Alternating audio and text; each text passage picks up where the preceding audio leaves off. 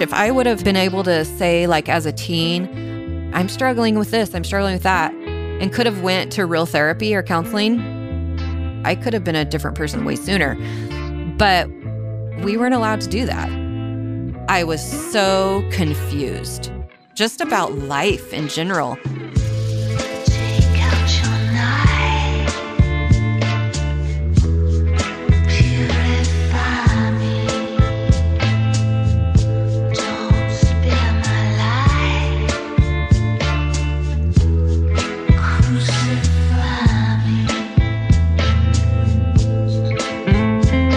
So we meet again. Same studio, different year, different cult. Same crazy-ass stories. Juxtaposed with acute observations and unabashed sarcasm. Welcome to Was I in a Cult? I'm Tyler Measom. And I'm not Liz Iacuzzi. You are Liz Iacuzzi. I am Liz Iacuzzi. I really am.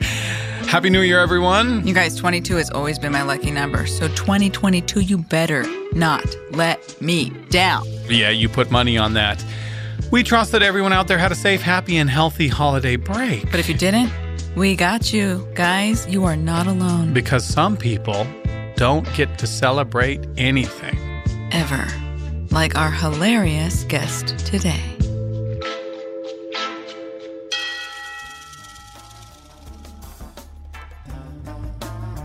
Oh, it's going to be a party. Okay. I am Shannon Payton, and I'm a pretty open book. Now, we get our guests from many sources, but Shannon came to us by her very popular and hysterical Instagram account. If you're going to follow anyone, follow her. It's basically like very sarcastic, making fun of anything in life that I deal with day to day or in my past. But it's been so cool because I've been able to use humor as my therapy. And I'm still unpacking a lot from childhood. Because her childhood was not your typical one. So I was born in 1981 in a tiny little country town above Sacramento, up in Northern California. I was born into basically like a high control religious cult. Of course, we didn't call it that, but that's what it was. My dad was born into it, and then my mom married my dad into it. Now, we've covered many cults on this show, and some of them are rightfully more extreme than others, rife with abuse, confinement, horrific leaders. I'm looking at you, children of God. But with some cults, while the physical damage can be lesser, the survivors of these groups still experience mental and emotional trauma that is equally damaging, because cults don't have to be physically dangerous to cause great harm.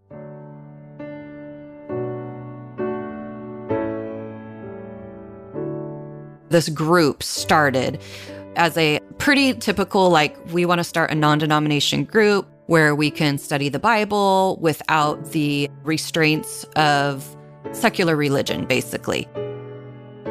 A Christian non-denominational group, meaning they don't formally align with a specific Christian denomination, which we should note many non-cultic churches are.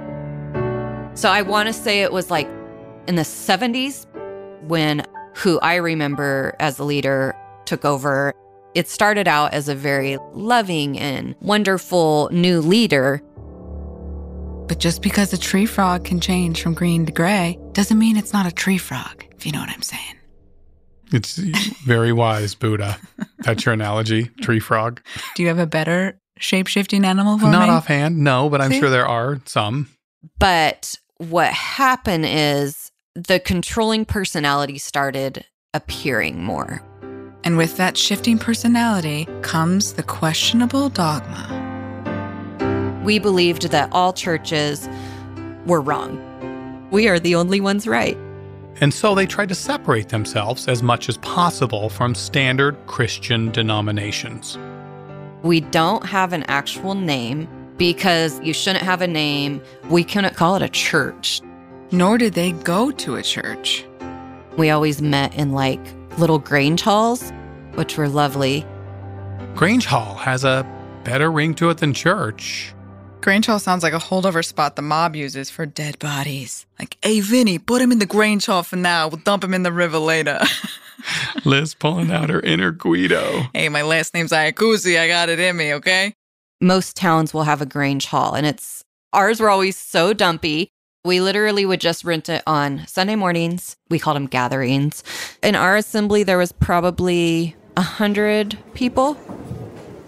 Every Sunday, we'd meet at 10:30, and we would sit in metal folding chairs, super comfortable. And there wasn't any type of childcare. So your children sat with you in your metal chairs from the time they're babies.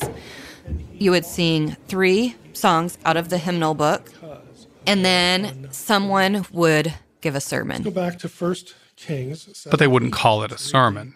Because even that is like too churchy language. We would call it a message.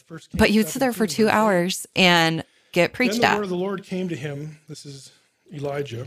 The messages that we received were always very strict. This is God's way. This is the only way. You know, it was a very fear-based, and literally it was reading out of the A Bible. widow was there gathering sticks. But it was changed. Bible verses would be changed to work around whatever rules needed to be said. Like how we dressed, for instance, all went back to the Bible. There's a verse about that we can find. It's Deuteronomy chapter 22, verse 5. A woman shall not wear a man's garment, nor shall a man put on a woman's cloak, for whoever does these things is an abomination to the Lord your God. I guess I should take off this jockstrap then, huh, Tyler? Yeah, or maybe just wear it on the inside of your clothes. I like it on the outside. It used a verse like that and would change it to women can't wear pants because men were made to wear pants and women cannot. So we would wear skirts. It was long skirts like to the ankles. One of the things that we did grow up learning or thinking was our dress could dictate what men's urges were. Because you have these perverted, weird men in our assembly. And my dad would get talked to and say, Shannon's skirt is a little bit too tight and so was affected by it. If we were dressing inappropriately, we could be causing men to sin, basically. And you shouldered that burden too. But church meetings were not just a Sunday affair. They also met on Wednesdays. Wednesday night was usually like the amateur night where like anyone that wanted to could speak. And by anyone, she means anyone with a twig and berries. You mean a penis? I mean a sweenus. I haven't heard that one. A sweenus? Yeah. Sweaty penis. Oh, no. We've lost our NPR listeners. But you had to be approved. Like my dad was never able to speak. Why? Because my parents were too rebellious. My mom would get perms because that was, a thing back then. And she would wear high heels that she wasn't supposed to wear. They pushed it a little. Anarchists, agitators, insurrectionists with their damn permed hair. Alert the authorities immediately. We couldn't do our hair. I hated long hair. All I ever wanted to do was cut my hair.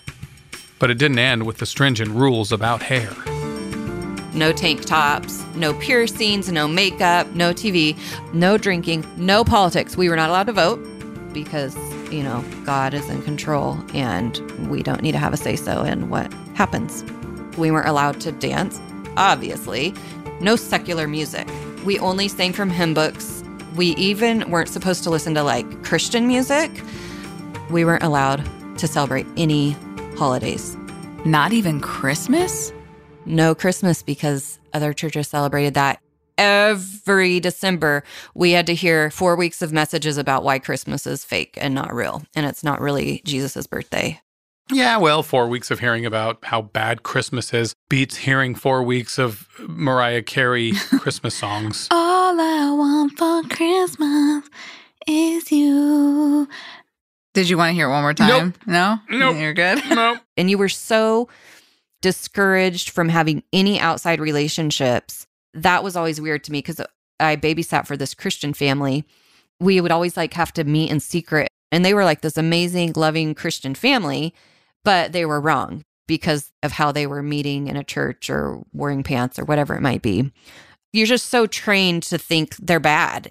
And you just hoped and prayed that they would come around before they died so they could go to heaven. So Shannon's family tried to convert them by bringing them to her church, or not church. We brought the family that I babysat for. They were so excited because they just think we're so amazing. And they come and they were just like, oh my gosh, Like, what is this? They're just like, this is your worship. And we're like, no, we don't call it worship. And they're like, okay. It was hilarious. And there were so few people that joined or started coming to meetings. Very few. And the ones that did come were so damaged, I would say, that anything was better than the life they had or the lack of support that they had. And as far as education goes, most of the families did homeschool. We went to public school. We dressed very different than everyone else. I hated recess, or PE was always a fun one because, like, whatever you're doing in this long-ass skirt that's folding around your ankles as you're trying to run a mile. Despite the necessary exposure to the outside world, school for Shannon was rough. Yeah, I got made fun of, I would say daily. And like the boys were awful, but the girls are also awful and catty. I hated going to school every single day. During the sex ed classes, we would have to go to the library, everyone in the school from our group, and hang out in the library. And not only that, you know how schools will do your little Christmas plays and the little kids will sing their cute little Christmas songs. Well, we weren't allowed to do that. So we would have to go in the library every single time they rehearsed, and we couldn't play sports. So most nights in high school, everyone's going to football games, and we were always with our group. They kind of monopolized any fun time. but they didn't take away all the fun activities, like singing hymns in public to complete strangers. Gee, Mom, that sounds like fun. What a blast! Yay!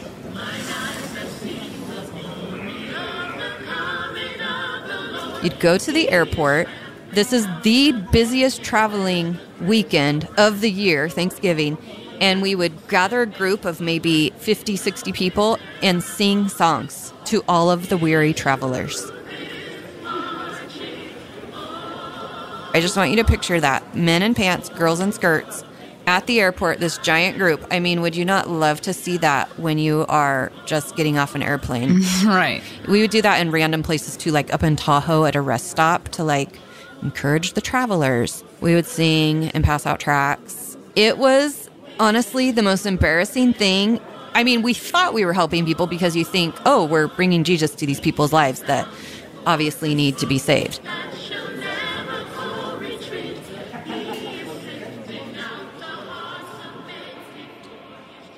They were also trying to recruit, hoping to bring people back to their church, or non-church. But they were mostly unsuccessful. The way it grew was people getting married, and we all got married super young. But you had to marry within the group, so they would gather the teens from all over the country. In a giant, long dress-wearing, overly chaperoned, celibate Christian meat market. Watch out, Bachelor. There's a new show in town. I'd watch that. We called them assemblies. There was one in Southern California, one in Texas, one in Oklahoma, and one in Virginia. Because we didn't celebrate any holidays, during holidays is when we called them camps. And we would rent fairgrounds, and then people from any of the assemblies could come to these camps. This one time at Church Not Church Camp? So on camps, you might imagine like fun and games. No. But it's camp. I mean, it couldn't have been that bad. So you would have meetings for 2.5, 3 hours, and there would be a microphone, and people could randomly talk.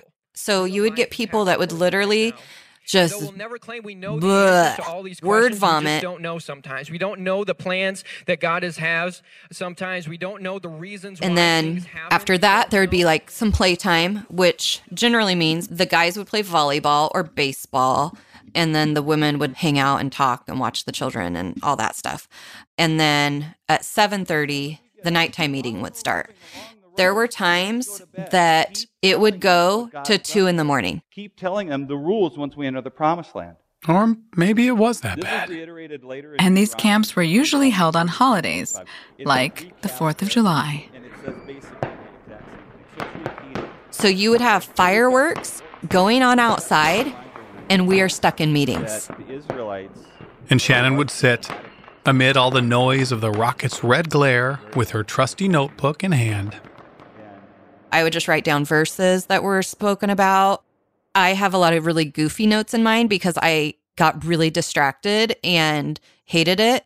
I'm down to one and I need to remember to hold on to it. But I go through moments of like just throwing everything away. I burned a bunch of stuff, but yeah, I still have that one. Do you have it close by? I want you to read from your notebook. Yeah. Do you want me to grab it? Yeah. Okay, let me grab it. Oh, like here is, okay, I don't have much words written down here, but here is a message on hair. Okay. Because we are not allowed to write hair. Uh-huh. So one of the verses was 1 Corinthians 11:1. Let her be covered. Head of the man is Christ, head of the woman is man, head of Christ is God. Yeah. Okay, her notes were a little bit off, and she has reason to be confused because 1 Corinthians chapter 11 is a cluster of weird scriptures about the head of a woman being a man and the woman being created for the man, but the man not being created for the woman, and women shouldn't shave their head and should cover it. But if you have long hair, it's a blessing and you don't need to cover it. And then it's about eating bread and drinking from a cup in a house and a church, and it just keeps going and going. Well, at least it all makes sense. I just remember being at a July camp. I remember us girls, we'd always be like checking the guys out. And I was probably like 11 or 12. And there she saw a strapping 14-year-old boy. And I remember thinking, he is the one. Like, he is so cute because you're going to marry someone from the group. Right. And I think that's why from such a young age, you're like, okay, tag, he's mine. Right. Because otherwise I might miss out on this situation. A year later, this guy's family moved to California, and We started liking each other. We don't call it dating because you didn't date. And there's no physical touch, nothing like that. No. Basically, you get to know each other at meeting and at gatherings. You never were alone, ever, ever, ever. And if you did get caught with another boy, it was trouble. We were getting in trouble for like the stupidest little things. My sister and I were hauling firewood one day from our garage, like up to the house. From the neighbor's house, we were carrying firewood in our sweatpants. and a man from the group was watching. Basically, he was spying on us, and we got turned in. And my dad had to go to a men's meeting to explain why we were in pants, literally carrying firewood in our sweats on our own property. Men's meetings were men only, obviously, and the man of the house would be required to go as punishment whenever any member of the family broke the rules or acted out. And not like, ooh, skinny jeans. We're talking like sweatpants. Right. But it's like, okay, I see God as this loving God. Why would he care if I am hauling firewood in sweatpants? God hates sweatpants. Pandemic must have been real rough for him. Or her. Or them. There was a gal who would go check her mailbox in her pants, was seen doing this. And so she got rebuked in front of the congregation and made an example of, basically. And it wasn't just the girls and their demonic Levi's that felt the wrath of the leaders. The guys, one time they went to a church, a little tiny local church, and sat on the back row just to see, like, what is this all about? Well, it got found out that they went. So they basically have to stand up in the front and confess that they went, and your moms would sob, and it was so dramatic. Oh my God. Yeah. This is the things that were made into such a big deal. But sometimes it was worse than just a rebuking, for sinning could get you kicked out of the group. Your biggest fear was being marked, to be excommunicated. And when that happened, you don't talk to the person, you don't see the person. If you see them in the grocery store, you ignore them.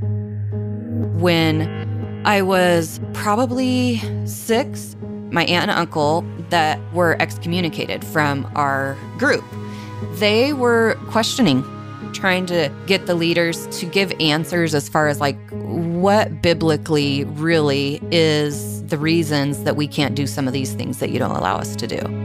But questioning ideology is a big no-no in cults.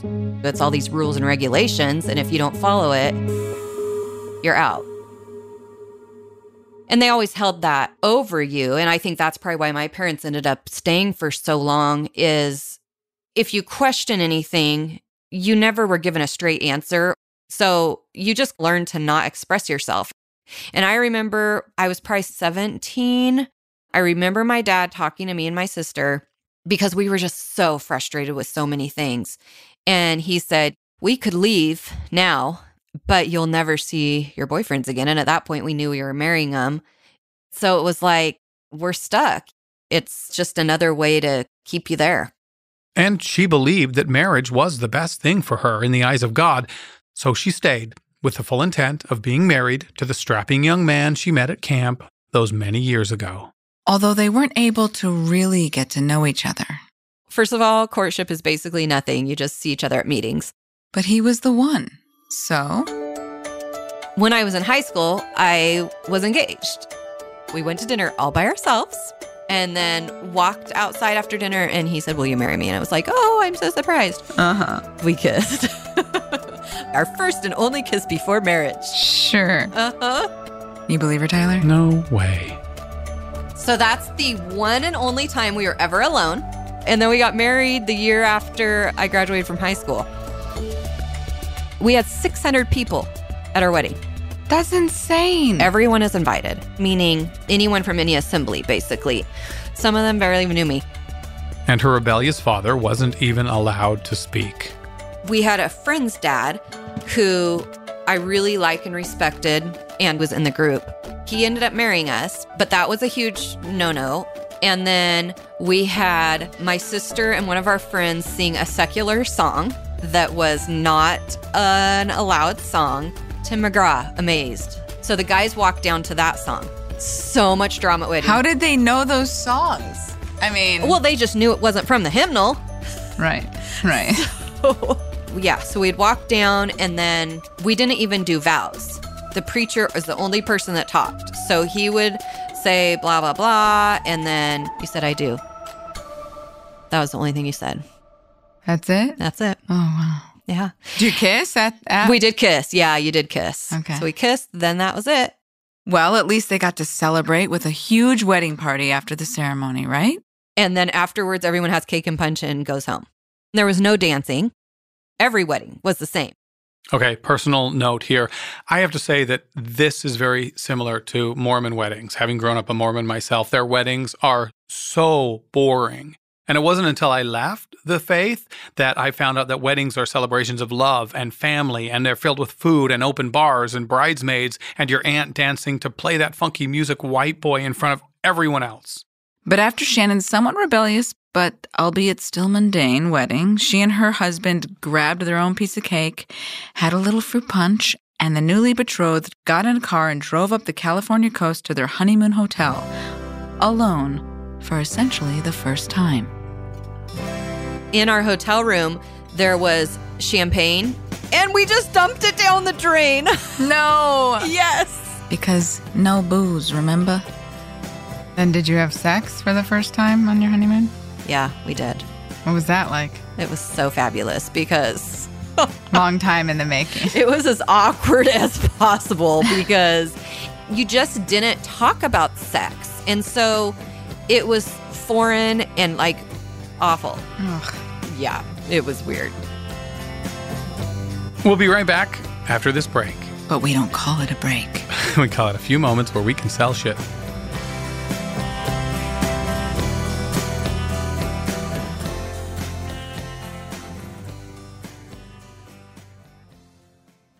Hey guys, just a quick reminder that in order to make this podcast, we need your support. So please consider contributing on Patreon, or you can visit our website, wasiinacult.com. And if Tyler's hair gets blonder, well, you'll know he's using it for highlights. Otherwise, your contributions are going straight into the production of this show.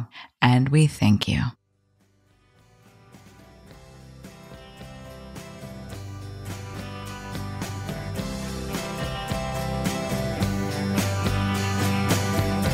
Back from their honeymoon, it's now time for the newlyweds to build a life together, one step at a time. We moved into an apartment. The way we were raised does not set you up to be in a relationship because you're always told what to do. Everything is controlled for you. You don't know how to live with another person because you live with your parents until you go get married. Which is so weird. So weird and so hard, like to just be all of a sudden we're coexisting together. So it was really, really tough for a long time. And yes, She and her husband are. Still in the cult, rocking the cult life, loving the cult life. But now she was hanging out with all the other married folks. We called ourselves young couples. We did a lot on Sundays together. You would just hang out all day Sunday and have a potluck after meeting and then have a night meeting. But even then, they couldn't be alone. Some of the old couples in the church had to come out and supervise us. I'm talking, we're all in our 20s. They felt that need to just really over-chaperone. For a career, I wanted to be a nurse really bad. but I chose to get married instead. All the guys pretty much had normal jobs. Like her husband, who built log houses for a living. Women didn't have jobs. They were homemakers and raised the family and all that stuff. But sometimes the ladies came up with some pretty rebellious ideas. My sister-in-law, she's like, I want to do like women's Bible studies. Women's only Bible studies were not permitted because, women speaking their minds and stuff. You gotta stop doing that, Liz. I'm trying. I'm working on it. Silence thyself. Silence thyself, Elizabeth. Shh, quiet.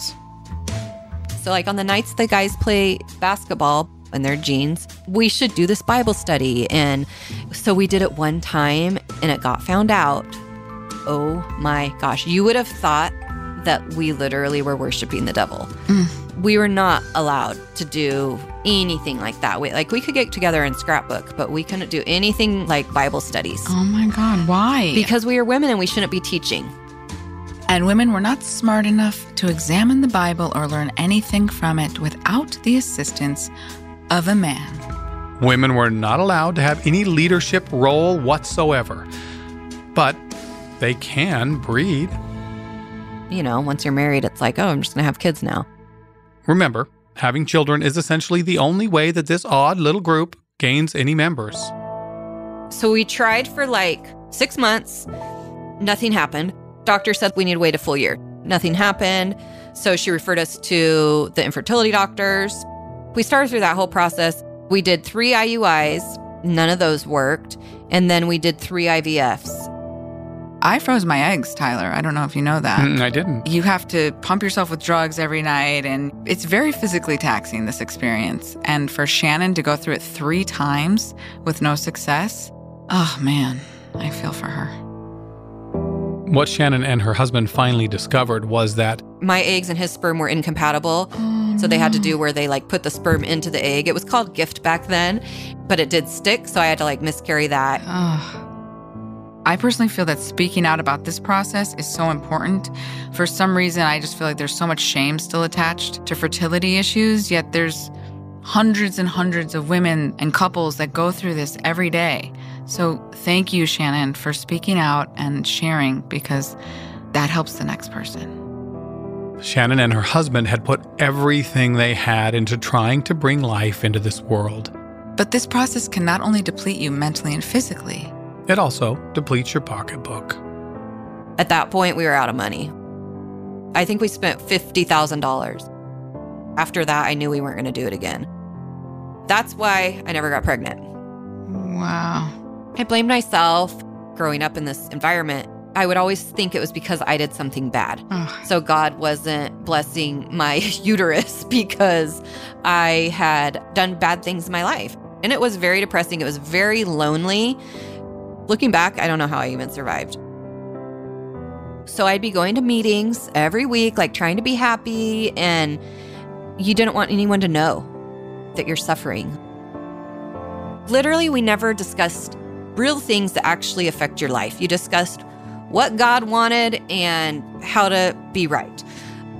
The mental health situation in our group was out of control. I mean, probably every single person was a depressed person, and there were a couple of people that were psychotic, and they should have had true professional help. It wasn't allowed. Despite all odds, Shannon and her husband were happy together. But they still wanted a family. So then we decided to adopt. They signed with an agency that matches you with women who are pregnant. How it works is you create a profile, and then the expecting mothers pick from the profile and pick a family. So we got picked from this gal. in Berkeley. So we went down and met her and started a relationship with her. And she said, yeah, you're the ones. Like, I pick you guys. And she was having a baby girl. We got all prepped for baby girl, and she was due December 10th. We were going down to San Francisco to go to a doctor's appointment with her. And our social worker called and said, your birth mom that you were hooked up with is on the news. She was a scam artist, scamming couples out of as much as she could get from them with her pregnancy. And she was really pregnant this time, but she had come from another state where she had done this multiple times. After everything Shannon and her husband had been through, they finally gained hope for the first time that they were going to become parents. The letdown was brutal. That was awful. And so for the time being, they let it go. The emotional exhaustion was almost too much to bear, and all the while, Shannon is still believing that God is cursing her for wearing pants. So then we went down to Thanksgiving with our family, and we're on our way back up. And she gets a phone call from a friend, a woman she works with at an animal rescue center. She's like, Shannon, like crying, will you adopt my grandson? And I'm like, what? This woman's son and girlfriend had just had a baby that they couldn't care for.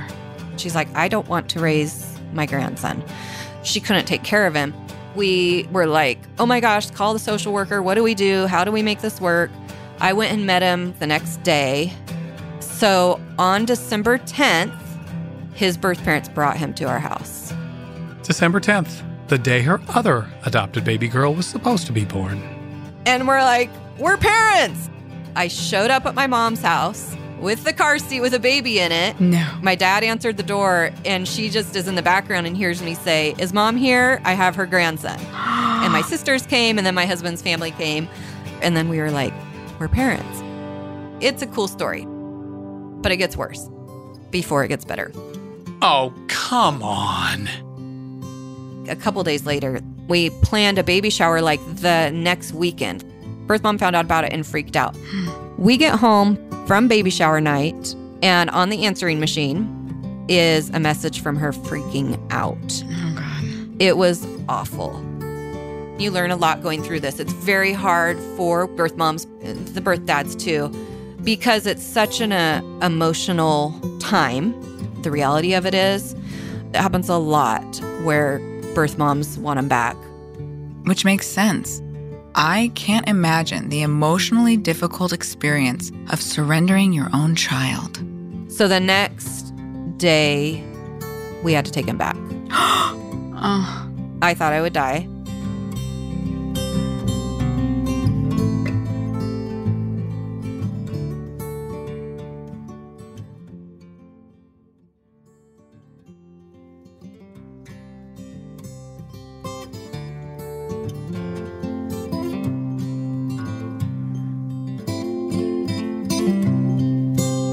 Heartbroken, Shannon and her husband were back to the drawing board. After days of falling in love with their child, they now had to give him back. But soon the boy's birth parents realized that as much as they wanted to, they unfortunately were not capable of giving their son the life he deserved. But There's certain paperwork that has to be signed in order for that to not happen again. And I said, I'm not taking him back until that's done. And so, until the legalities were squared away, His grandma kept him during that time, and we would go up in the evenings and see him and feed him and stuff. eventually the paperwork was all finalized. And then we got him back for good and kept him. Once and for all, they were parents. And then 9 months later, we finalized his adoption, and that was lovely. Side note, Shannon and her son's birth mother have a wonderful relationship today, and it's an open adoption, which has been a great experience for her son and her family. A lot of people wonder, can you love him the same as a kid that was born to you? And I'm like, yeah, I don't even think about it anymore. So here she was, still in the cult, but being a mother changed everything. The whole time I had him, it was really when I started questioning. And a lot of it for me had to do with raising a child. As the father of a toddler, I can attest. A lot of questions arise when you have a new child. Like what? Like, did I even sleep at all last night? Right. Where are the car keys? Or how does a 10-pound baby create 20 pounds of poop in one day? Do they? You'll find out. But for Shannon, the questions were the same ones she had been asking for years. Like the pants, the cutting of the hair, like give us some answers. But like in every cult, reasonable answers never come. Despite numerous attempts at asking. It took years of questioning, so much discussion around the why. But it seemed that many others in the group were also openly questioning. And then what happened with enough of us questioning, they were doing this mass marking of people. Meaning they were being excommunicated. And it's like, okay, half of my friends are marked now, so you can't scare me with that. Okay, cool, mark us. We don't care. We're just going to start doing our own thing. And my parents actually left before me and my husband. Oh, wow. They were like one of the first. So it just felt right. And then even more people left. So we pretty much just stopped going. But it was a process. It was years and years. A process, yes, but she was finally free. Because you're so used to having such a controlled schedule, it was like a freeing shock, like a freedom and like, ooh, I have all this time. What are we going to do on Friday night? Even wearing pants in public or shorts in public, like that took a long time to feel comfortable in that. Or bathing suits or cutting my hair. Like I remember I took a little bit off, then I took a little more off. And then for my 30th birthday, or maybe 35, I got my ears pierced. And it was at least 3 years before we started celebrating Christmas. I remember my mom had given me like a small tree and I was like so nervous to bring it in the house. My parents found another church pretty quickly. And it wasn't a cult, thank goodness. But it took a long time for us to actually go to church. So many of these types of high control groups that are religious, they ruin religion for so many people in general. But I feel now like I have a personal relationship with God, and I look back and I'm like, I never had that. Never in the entirety of being in the cult did I ever have that relationship with God. You just sat there, you listened, you rolled your eyes, you just lived it and did what you were told to do. Shannon and her husband did find a church to attend, and yes, they can actually call it a church. And her old group? Well, it's still going, but they lost so many people. They were just meeting in homes, and then they all ended up moving to Texas or down south because there's just not enough to keep it going up here. If Shannon had to guess, they have around 1,000 members nationwide. And it actually has a name now, because, you know, cults love to shift their rules. It's called A Biblical Light. And Shannon and her husband, well, they adopted again. I got very educated on like sibling sets, and my heart was just like, oh my gosh, maybe we should get a sibling set because there's so many and they really want to try to keep the siblings together. So now they have 2 daughters in addition to their son. It's a party every day now. Life outside the cult isn't always easy, as she is often reminded of her indoctrination. So many triggering things, and then being like, oh, I want to work on myself more. I started going to therapy, real therapy. Right. And I want to say the first appointment I was at, the therapist was like, you were in a cult? And I'm like, no. It was like a church group. And then when my husband went to therapy, his therapist did the exact same thing. For most of her life, Shannon had to call certain things by different names, including not saying a church was a church. But now she finally had a word for her non-church church.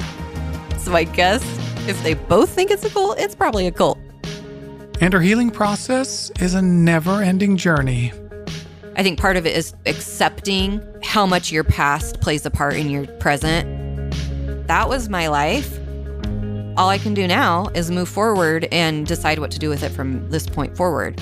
It will always be a process of deprogramming, always, forever. And a wonderful outlet for her healing has been through her widely popular Instagram account, where Shannon posts hilarious, often mom-centric videos that have reached a wide audience. This comedic side of her is something she was never able to explore while in the cult. And she told me that it has been so wonderful to finally be able to discover her true self.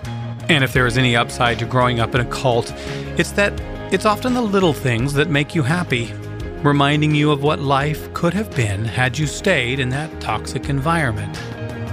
It's nice to overall be like, well, I'm going to go to the store in my jammies and I don't really care if someone thinks I'm homeless. Like, Right. I don't care. You're going to live in your truth. Right. I'm confident in myself. I don't really care too much about what other people think of me. And that's a very nice place to be.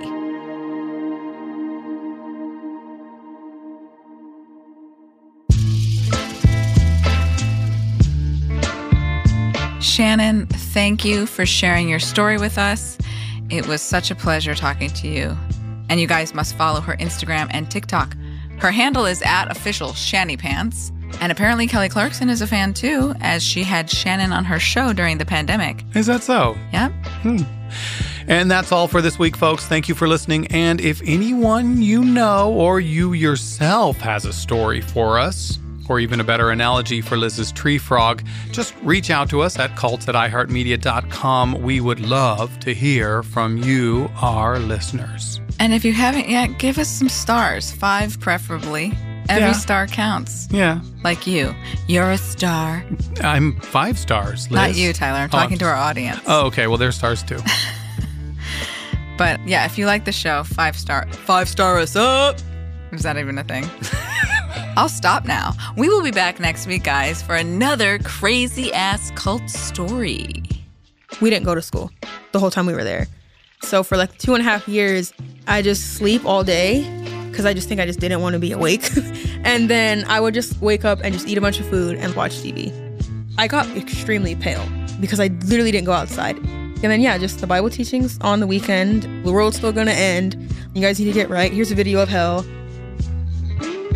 Hey, guys, we were interviewed on an amazingly Fun podcast. called The Daily Zeitgeist. And if you want to check it out and listen to us talk a little bit about pancakes and Liz's preferred morning beverage, I'm not going to tell you. you can find the link in the show notes. The Daily Zeitgeist, January 10th episode.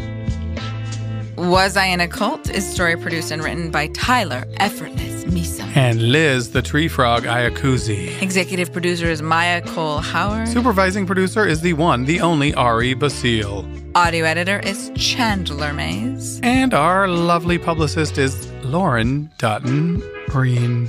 Shout out to Daniel Goodman. And our fan of the week goes to Maxine Van Date from Canada. Her handle is fantastical. It is at Shamala Mamamoo. Shamala Mamamoo. SCHAMALAMA Moo. That's nice.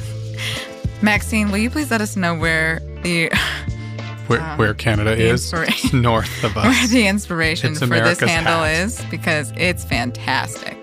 Thank you for listening and spreading the love. We appreciate you.